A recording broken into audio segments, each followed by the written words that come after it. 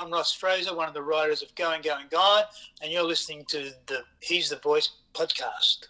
10, 9, 8, 7, 6, 5, 4, 3, 2, 1. And the winner is... Mr. John Farnham. John Farnham. John Farnham. John Farnham. John Farnham. Sir John Farnham for Whiskey and Jack. But I, most of all, would like to thank my manager and very close friend, Glenn Wheatley. He put his money where my mouth is, and I thank him very much for that. Thanks, Glenn. Thank you very much indeed.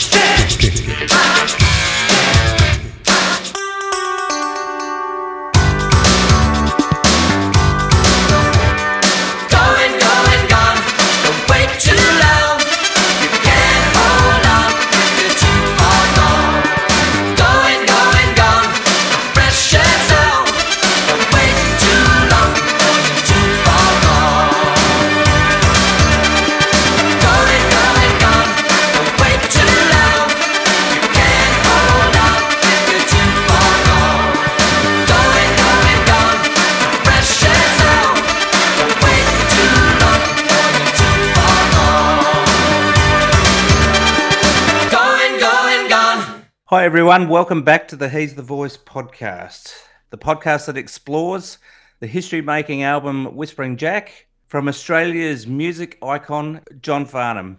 I'm Nigel Landis, and again I'm joined today by my co-host Adam Stolfo. G'day Adam, how are you? Really good, thanks, mate. Mate and co-host. I do like that, Nige. That's like, a dual role that I'm happy to be a part of. That's it. Today's a good episode. Here we are to explore track 5 of the album, Going, Going, Gone. Absolutely. Going, Going, Gone. I'm actually quite excited, mate. We've actually reached the midpoint of the album. Can you believe it? It seems to have been months and months of work, but we've got there. Yeah. And harkening back to the days of vinyl records, this is the last track on side 1 before we flip over and turn on to side 2. So, and it's a unique song, Nige, in regards to the fact that it was actually written by 3 people who were obviously integral members of the making of this album, that being Ross Fraser, David Hirschfelder, and of course, the man himself, John Farnham. I really, really like this song, Nige. I mean, it's not that, it's not that extravagant, and it doesn't really stand out as anything of note on the album as a whole. That I think that the 3 guys did a really good job here. It's never really been a stayer in, John's repertoire or anything like that. And we will get into that when we talk about live versions. But what they have done here is create a really nice, poppy tune, mainly in the chorus. The chorus is very, very catchy. It's an interesting song. I agree with you that it's actually quite catchy in regards to its tune. And the thing that really stands out to me in that department is those brass stabs from the Fairlight. They just absolutely carry this song and the momentum that it has.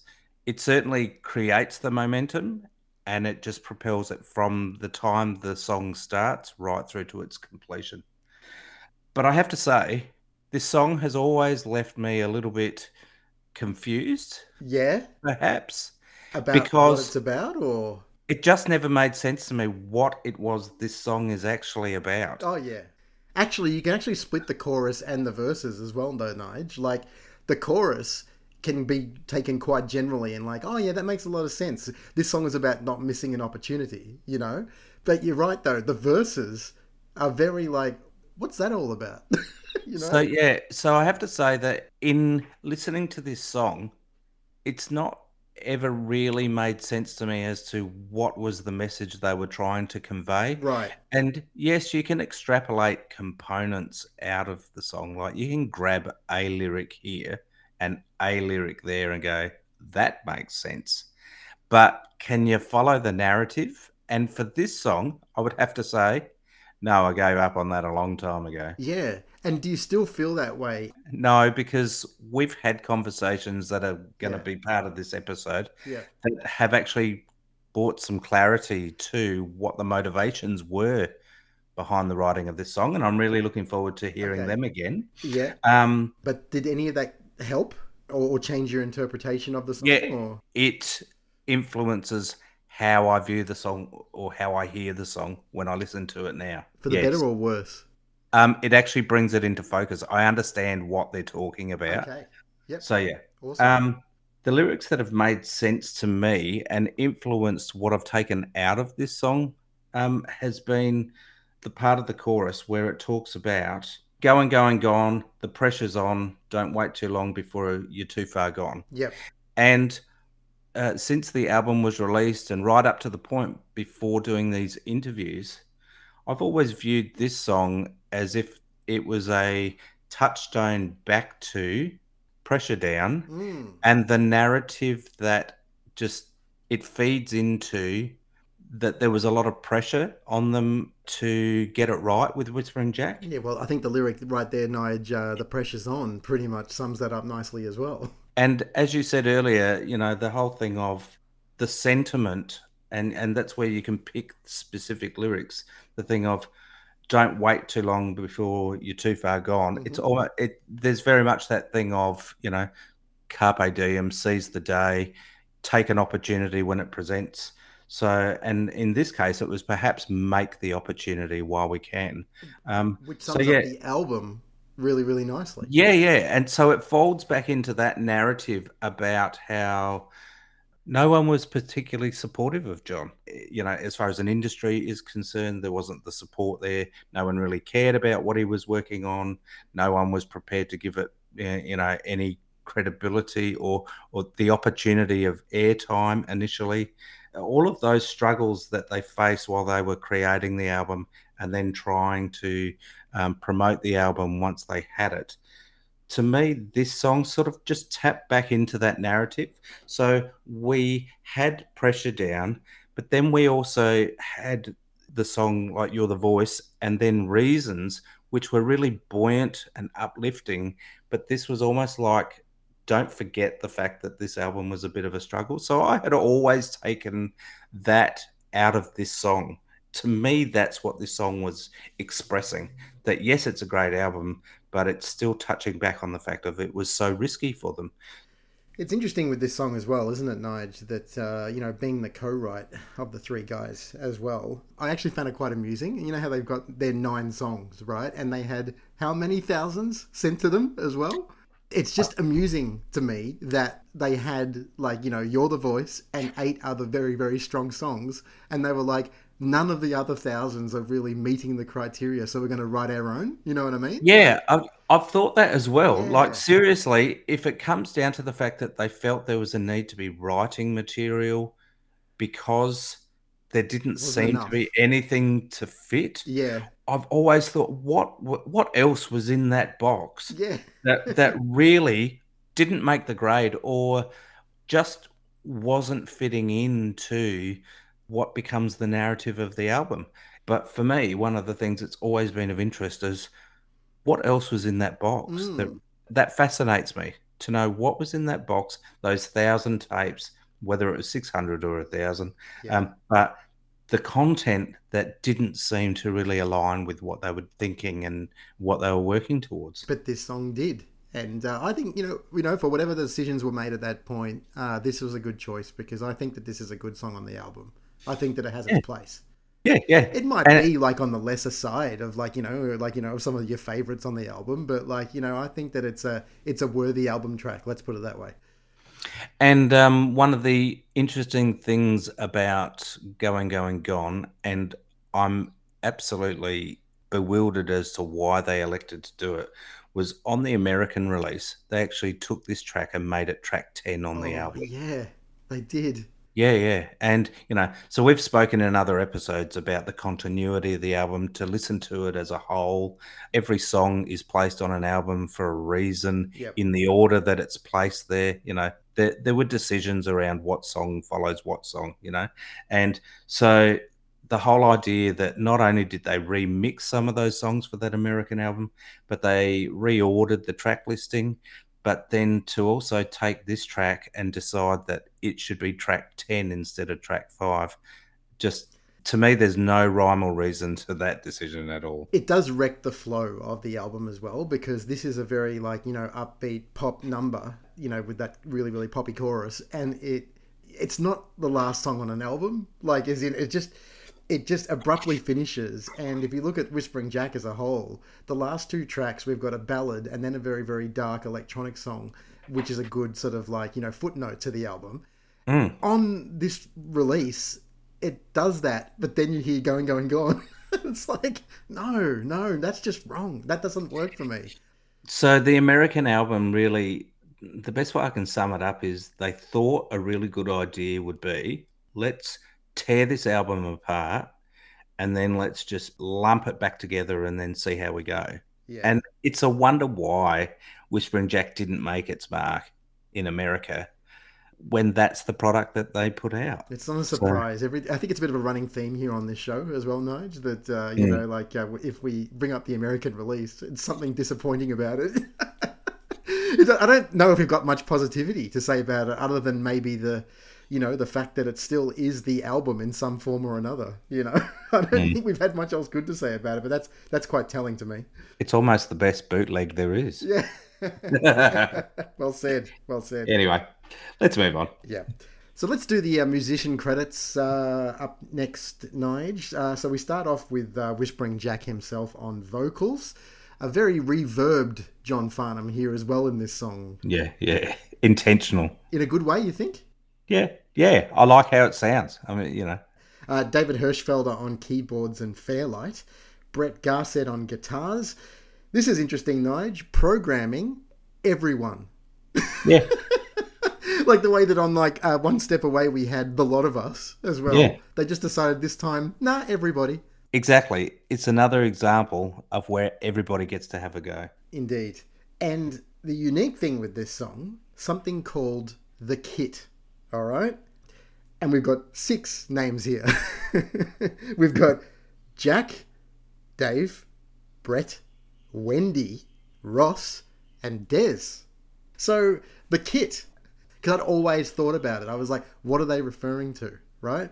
Well, we've got a little bit of an exclusive here on the He's the Voice podcast because since releasing early episodes of the He's the Voice show, we got contacted by this Wendy, who's there in the list here on the Whispering Jack album, who seems very, very nostalgic and also very amused that in some little minuscule way she has participated in the making of this remarkable Australian album. So we're talking here about Wendy Hayes. But after releasing an earlier episode of our show, Nige, she got in touch saying that she appreciates that we're delving into the Whispering Jack album. She says, I'm actually on the album at the start of the song, Going, Going, Gone. Not sure if you know, but it's people's voices at the beginning of the song. She says, and this is another callback to a discussion earlier in the show as well, Nige. She says, it was interesting being in the studio because she was dating Brett Garsett at the time. Rocking up to John's the first time with his girlfriend and with his tape deck. Yeah, that's it. She says, I remember the day we went to John's when we did the pub tour prior to the album. There's a thank you to the Kit on the Going, Going, Gone credits. I'm the Wendy mentioned on it. So she clarified who she was. Did you ask her about what is it that they say at the beginning of Going, Going, Gone? I said, I just wanted to ask if you had any tidbits or rare info on your memories or experiences. And she said that, she was more than happy to participate, but it was such a long time ago, she didn't really have anything that was shareable, right? We've heard that from almost every guest that we've actually talked to. It's another running theme, isn't it? That's funny. Yeah. That's funny. She said that everyone involved at the studio was wonderful and fun, and that John treated us all as equals. Another thing that we've heard many, many times. Yeah. And I asked her about the first 4 seconds of this song. I said, can you remember what was said, coherent or not? She goes, it's so long ago, I can't remember the actual conversation. I recall David wanting to record my sneeze once. I have a very little sneeze. Actually sounds a bit like a hi-hat. Right? She goes, yeah, it was my 4 seconds of fame. The family joke is, I cannot sing in tune. Really dreadful singer, kind of like a goat piddling on a tin. But I'm on a very well-known album. So good on her. Yeah, good on her. So I said, so you're saying nothing in particular in that first 4 seconds. All of you in the Kit just sounds like sounds. And she goes, yes, it was very well done and a bit tricky. pretty sure the snare is someone saying snare. From that conversation, I always thought that this was gobbledygook, that this was just like a bunch of people making sounds. And it sounds like that I was right, you know, and I can't really, you know, hear Wendy in there in specific. But, like, you know, from what you said, it sounds like that they just really cobbled together, like, you know, elements of people's voices. Yeah, yeah. And I've had that just in the last week. I've had this song playing quite loud in the car while I've been driving, just so that I can actually concentrate on that first 4 seconds. And to me, my takeaway has been that it actually sounds like step back. And I don't know, that's what I get out of it. Yep. I And you've always heard that. Yeah, and just I think if you get 10 people to listen to that and you ask them what their opinion is, I think you could get 10 different answers. Well, why don't we start by asking the He's the Voice audience about what they've always thought, you know, from the first 4 seconds of Going, Going, Gone. The comedian Peter Kay, he does a great segment where to his audience, he says, listen to this, and then he plays a piece of music, and then he says, it sounds like this. And of course, you can hear it. When someone suggests what they can hear, then when you listen to the music, you can hear what it is they've suggested. Yeah. When you told me that you thought it was step by step, right? I heard step by step by. Yeah. Whereas I've listened to it this week, and to me, it sounds like step back. And if you listen to that right now, you probably would hear step back. And that's what I mean about that power of suggestion. And unfortunately, it's a bit of we're asking people to tell us, but we've just discussed what it is, and they're probably going to hear what we've just discussed. So, but anyway, I'm interested. I can remember always hearing just someone going jigga jigga jigga jigga jigga like that, right? And then there's someone else or another part of the mix going like as in like just sort of like this like grunting noise of sorts, you know. I don't think you'll find any other platform, Nige, where you'll delve into the first 4 seconds of Going, Going, Gone in as much detail as we just have. So but the kit, Nige. So obviously John himself, Hirschfelder, Brett Garsed, Ross Fraser, and then Wendy. Wendy Hayes here, and then the mysterious Des, who we have no idea who that is. No. Des, if you are out there in the the podcast world, be sure to send us a message for sure. And also, thank you very much to Wendy for actually reaching out and getting in touch. 100%. Thanks again, Wendy. All right, Adam, I think we should get underway and listen to our interviews. And as people would be aware, we actually were able to talk to both David and Ross about the writing of Going, Going, Gone. Well, look, Going, Going, Gone was one of those songs where we had 9 songs and we needed one more, and we felt we had a really strong album. So we just thought, let's just, the pressure's off us now. We've got all this fantastic collection, and, Let Me Out was amazing, and John gets to, assert himself as a songwriter.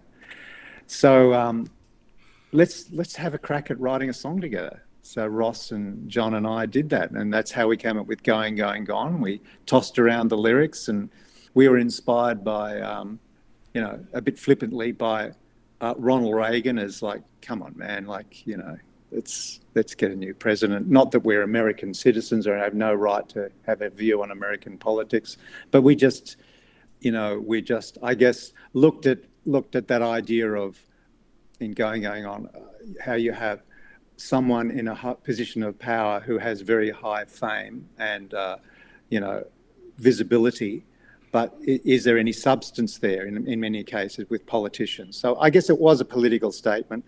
Unfortunately for Ronald Reagan, it was directed at him without actually being explicit about it. But he was inspiring us to explore this idea of the vacuous nature of politics and fame, and Going, Going, Gone, the pressure's on. So we were sort of like, it was a bit connected to the pressure down sort of idea too. Don't wait too long till you're too far gone. So maybe also, actually, someone else pointed out recently, I did an interview a while ago, that perhaps it was also John singing to himself, don't wait too long till you're too far gone. I never thought of it like that. but it probably is. But again, we just, on a creative level, had fun with these ideas, being a little bit flippant, a little bit disrespectful, a bit cheeky to famous people, and also it gave me a chance to really, go a bit nuts with this sort of crazy bass line and this brass line, which I was a huge fan of Earth, Wind and Fire and Tower of Power horns. So I thought, well, we've got this incredible collection of brass samples we've found. Ross found them actually, and so I sort of reconfigured them into sort of, I played them in a sort of, horn arrangement that I like hearing on Earth, Wind and Fire records and stuff like that. And again, this juxtaposition of that with the heavy metal guitar and John's voice, which is unique, gave it this sort of weird quality, which, well, look, we were just having fun. We didn't know we were trying to do anything groundbreaking. We were just having fun. Incredibly high energy song, and those brass arrangements, when you took that into the live space for the tours as well, David, I get so much energy in the solo in that song after the second chorus when the brass is just joined with Brett's guitar and they're just you're jamming, like, and like you can just feel the energy of the show. It's just really underrated because it's not a song that John has performed that much other than when he's made reference to Whispering Jack. So when we have heard it, I've always really appreciated it. It might be a song that gets lost on the album a little bit, but not amongst fans it doesn't. That's for sure. I thank you for that. I appreciate it. Yeah, we had fun doing it. It's sort of, I think that song possibly was behind the idea of getting a brass section to tour the band. When we suddenly got money and we were out of pubs and we're on large arenas, suddenly we've got this big stage. Hey, and Ross said we got to get a brass section, and he found the Brastards in Sydney, who are marketing themselves as a brass section to play in bands on bigger shows. So that was the start of that, and they ended up touring the world with the band. We were all over Europe and the UK when we went there. So I think there was a great addition, and so I ended up writing, coming up with new brass parts. Well, we all did, like they did too. The brass players, John himself, we all sort of tried to utilise them as much throughout the show as possible. Was there ever a demo done for Going, Going, Gone, David? Yeah, well, the demo we did was sort of morphed into the final track. So really, we demoed the song, but when everyone heard it, and Wheatley heard it, and he said, "Man, that's good. That's really good. That's going on the album. No worries." So there's our 10 tracks. So yeah, that was it. It sort of got snuck straight in. It sort of skipped the demo. I think the demo was the demo / pre-production for the album. And it was all done in John's garage at the same time. He had an 8-track recorder, so we would record. He would record vocals and background vocals. So he workshopped a lot of the background vocals on his own by layering them, and then later on decided which ones he wanted to have different singers and expand on the harmonies and stuff. All songs were demoed. Every Whispering Jack song was demoed in that garage before, but a lot of the elements, because they were electronic, we were able to just dump them onto tape and overdub to them in the studio. We had 9 tracks, and we kind of thought, well, we probably should do 10, because that's what most bands do 10 tracks, but we haven't got it. So John and Hershey and I sat there and did, well, let's write a song, which we did. And I don't remember how we got the lyrics. I really don't remember. I mean, one of us would have started it. I wish I could tell you, but the 3 of us wrote the lyrics. And, the music, it's got Hershey in it again, but I think it's got Brett in it. We needed a song, and so we sat down and thought, let's record let's write a song. And then you sit there for 10 minutes and you go, I've got an idea. There's a line, and then Hershey goes, there's another line, and John goes, well, there's 2 lines. So that's how it's written. To this day, that's how people write songs. We've learnt the difference between writers as far as the lyrics, and then other people can be responsible for writing the music. So, did you have any input into writing the music for the song, or were you one of the contributors just for the lyrical component? No. The three of us did that as well, recording. Yeah, right. Okay. Yeah. And then Going, Going, Gone was the B-side track to the single of You're the Voice. The highest selling single in 1987. We're interested to know, what's the flow-on effect of having the B-side track? Did you get recognised in any awards or anything as far as the stats associated with the highest selling single? No. None. So the B-side doesn't get any appreciation at all. It's pretty cool that is the song that was on the B-side of that single, though. Yeah. Yeah, because it would have given a lot of exposure to it, and probably helped. Yeah, it probably could have helped with the album and its sales. You never know. When you say that, we probably did do it for that, to put it on, so make more money. Yeah. Yeah. I did look at it. I did look at it and think it was very curious that the song that these guys have co-wrote is the B-side. You know, I wondered whether there was any deliberate intention of that, but you know, it was just interesting to me and rightfully, You're the Voice has the awards and the recognition, well and truly well deserved. But I just wondered whether there was any flow-on effect to that to whomever is contained on the B-side, or whether it's just simply the ability to say that we had the B-side to You're the Voice. Yeah, I think it's that simple, that we had to write a song, so we'll do it ourselves, and as you said, put on a B-side because the writers will get some money. Yeah. Can you recall any inspirations that influenced Going, Going, Gone at all, Ross? Like, it sounds like with the lyrics, it does sound like there might have been some pressure, like, on the process. I saw that. Yeah, no. Let's just go to the lyrics. Let me find that. I need a magnifying glass to read the ones on the album cover these days. Yeah. It's easier to Google them. Things have changed since we met you. Start to see your point of view. It's not the same. We've been sold out. Don't you know what it's all about? Going, going, gone. Don't wait too long. You can't hold on. So we've seen how they run your world. You're just a name, just a flag unfurled. What they say is what you do, but who are they to answer to? Now it seems that we did not know what it means when we let go. Although we try to understand, now's the time to show your hand. If I know. The only thing... It's pretty obscure. Now, so we've seen how they run your world. You're just a name, just a flag unfurled. That feels like John's kicking back on someone. Yeah. But I don't know. I can't remember. What they say is what you do, but who are they to answer to? No. Fair enough. The point is, Ross, is that it's actually quite a boppy little pop tune, and it ages very well. It's definitely a pop tune, and it should be track 10. So there we go, Nige. David and Ross giving their insights and backstory to Going, Going, Gone. Very interesting. Yeah, indeed. They're always great to listen to, and Ross, what a character, seriously. The 10th song on the album, as he put it. Doesn't know what they were writing about. Exactly. But did you have any, any other thoughts post those interviews compared to what you thought about the song beforehand, Nige? Or? I never really read that into the song or what motivated the writing of it. Yeah.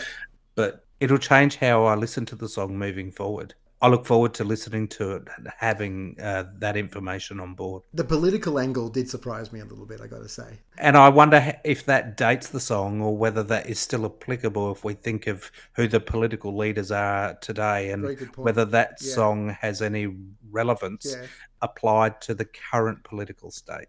Yeah, Donald Trump going, going, gone. Yeah, exactly. That's it. And the next one. And the next one. That's it. Yeah. Hey, Adam, why don't we pick up with some of our other guests and have a listen to what they've got to say about Going, Going, Gone. And we'll start by listening to Angus, and we'll follow him up with Brett, followed by Chong, something from Gaynor, and of course we'll round out with Lindsay. Let's do it. Oh, yes. Yep. God, yeah, I've forgotten about that too. Yeah, a really good pop song, isn't it? You know, once again, it ticks all the boxes. I do remember it might have been the Jack's Back or one of those early tours. They actually got a choreographer in, and the band had to learn choreography for that song. Luckily for me, I was behind the drums. I just got to watch. Yeah. Carnage. There's actually a really small snippet of footage of the guy, you know, like Brett and David and maybe Wayne Nelson or something. Like you are all moving along. Like you're absolutely right. Like I think there's a very small bit of footage on a documentary from the era of everyone dancing along to Going, Going, Gone. Yeah. Hilarious. It was really funny because dancers we are not anyone in the band, especially not David. He'll kill me for saying that, but it's true. You know, it was very, very funny. From my position, I could see, you know, I could see I could see the carnage. Yeah, look, Gus, that'd just be unfair if David was an amazing dancer. I mean, he's a genius anyway. He can't have it all. That's right. Yeah, that's what he won. Double dipping. Exactly. I just remember, I remember doing the track, and I really dug it. Like, we just had a lot of fun recording it because the gloves were off for that one because they didn't have a pre-existing demo to work from. They just worked on it from scratch, and that's what appeared. It's such high energy. Yeah, it is high energy, and that really incredible horn line that's in the middle of it. I think they were sort of inspired by stuff like Susudio and things like that were happening at the time with that really great sort of, I don't know, it was the Memphis Horns or whoever it was that was doing all that incredible stuff, but they wanted to go for something like that. And then in the middle they said, yeah, just rip a solo. So I did.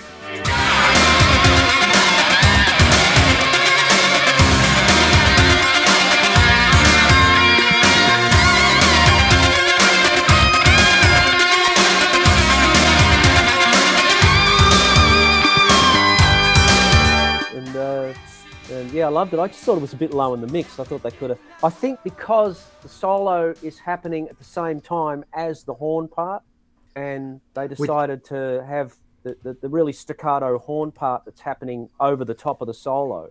Sadly, I think they thought that was more interesting than my guitar solo, so I guess I lost. So live version has a really good mix of both, and it really hits the. I agree with you on the album version, but the live version has high energy, and the guitar plays a huge part in that. There's no doubt about that. Cool. Yeah. Going, Gone. The approach was the same as One Step. It's pretty well a similar song with the and all the effects and stuff. Because there's no point playing the song and playing like a band, but you got to get the sounds right and the all that stuff. And I recreated. I had a lot of fun. I loved doing that song too. There's a lot of synthesized brass again, Chong, in that one. That's right. Yeah. And there's synthesized brass and synthesized brass. So I tried to copy him. And I even scoured the internet to look through Fairlight sounds and all that. And I'm sure even David Hirschfelder has forgotten what he's done. It's quite a task. Yeah, that was actually a song that John and David wrote really late in the process for that album as well. Yeah. So yeah. I also liked it with that performance that you did of it as well. I also liked the way that you actually played the very aggressive first 3 or 4 seconds of the song, how it's got that. I don't know if you remember, it's got that it's like really, and then it slows down when it gets into the main melody.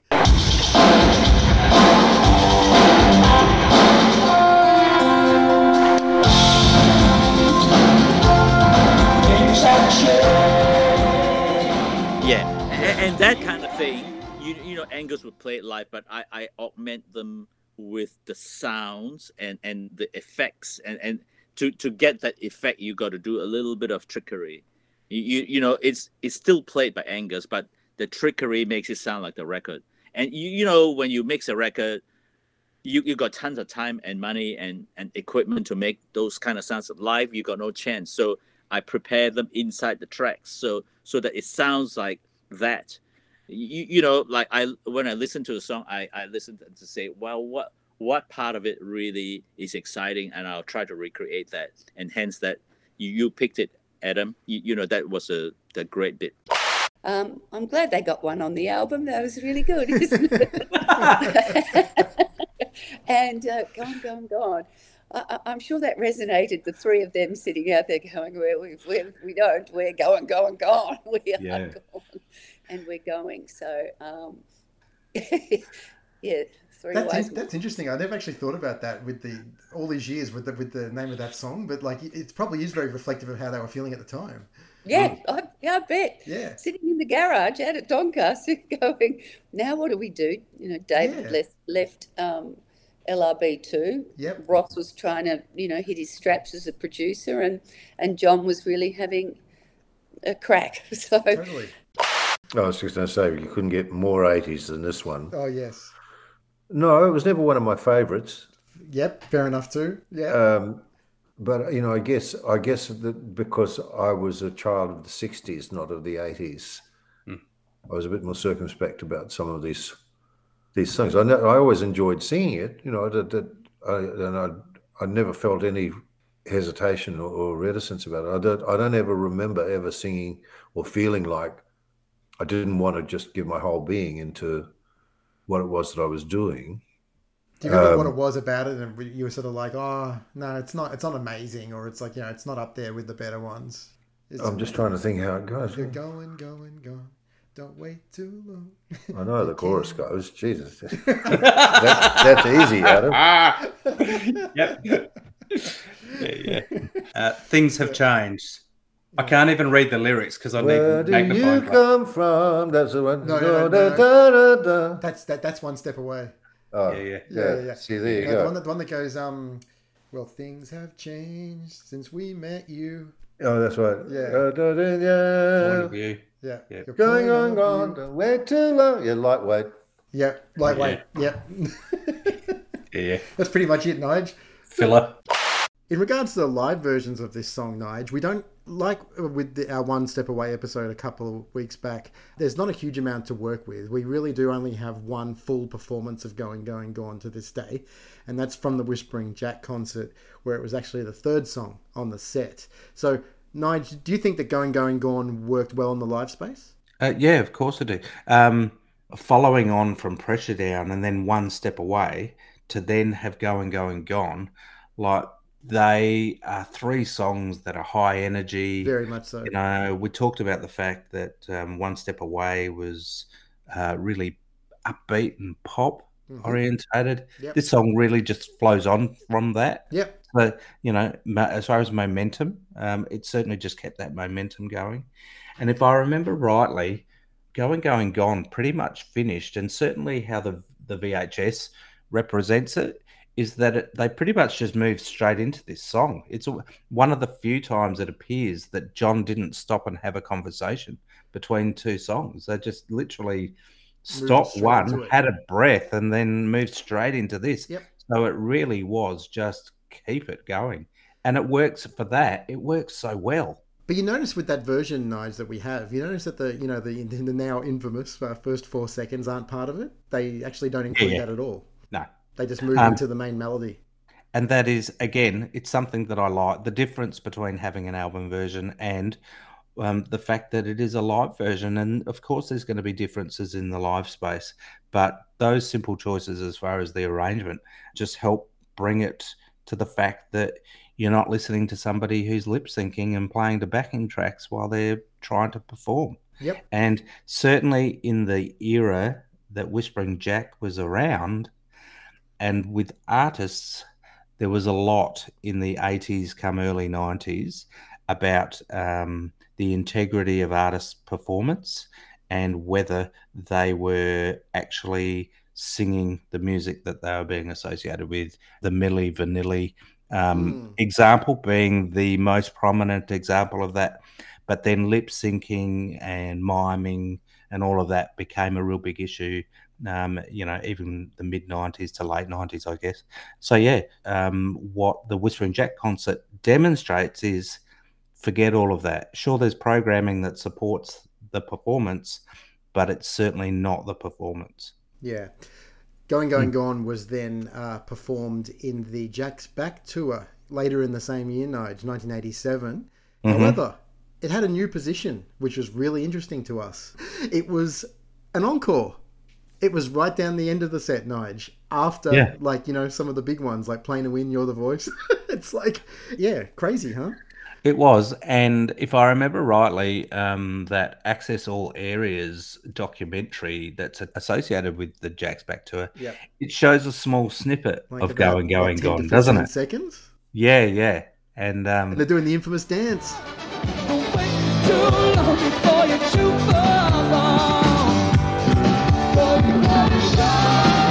That's right. So I know that Gus, when we spoke to Gus, he made mention of the choreographed dancing.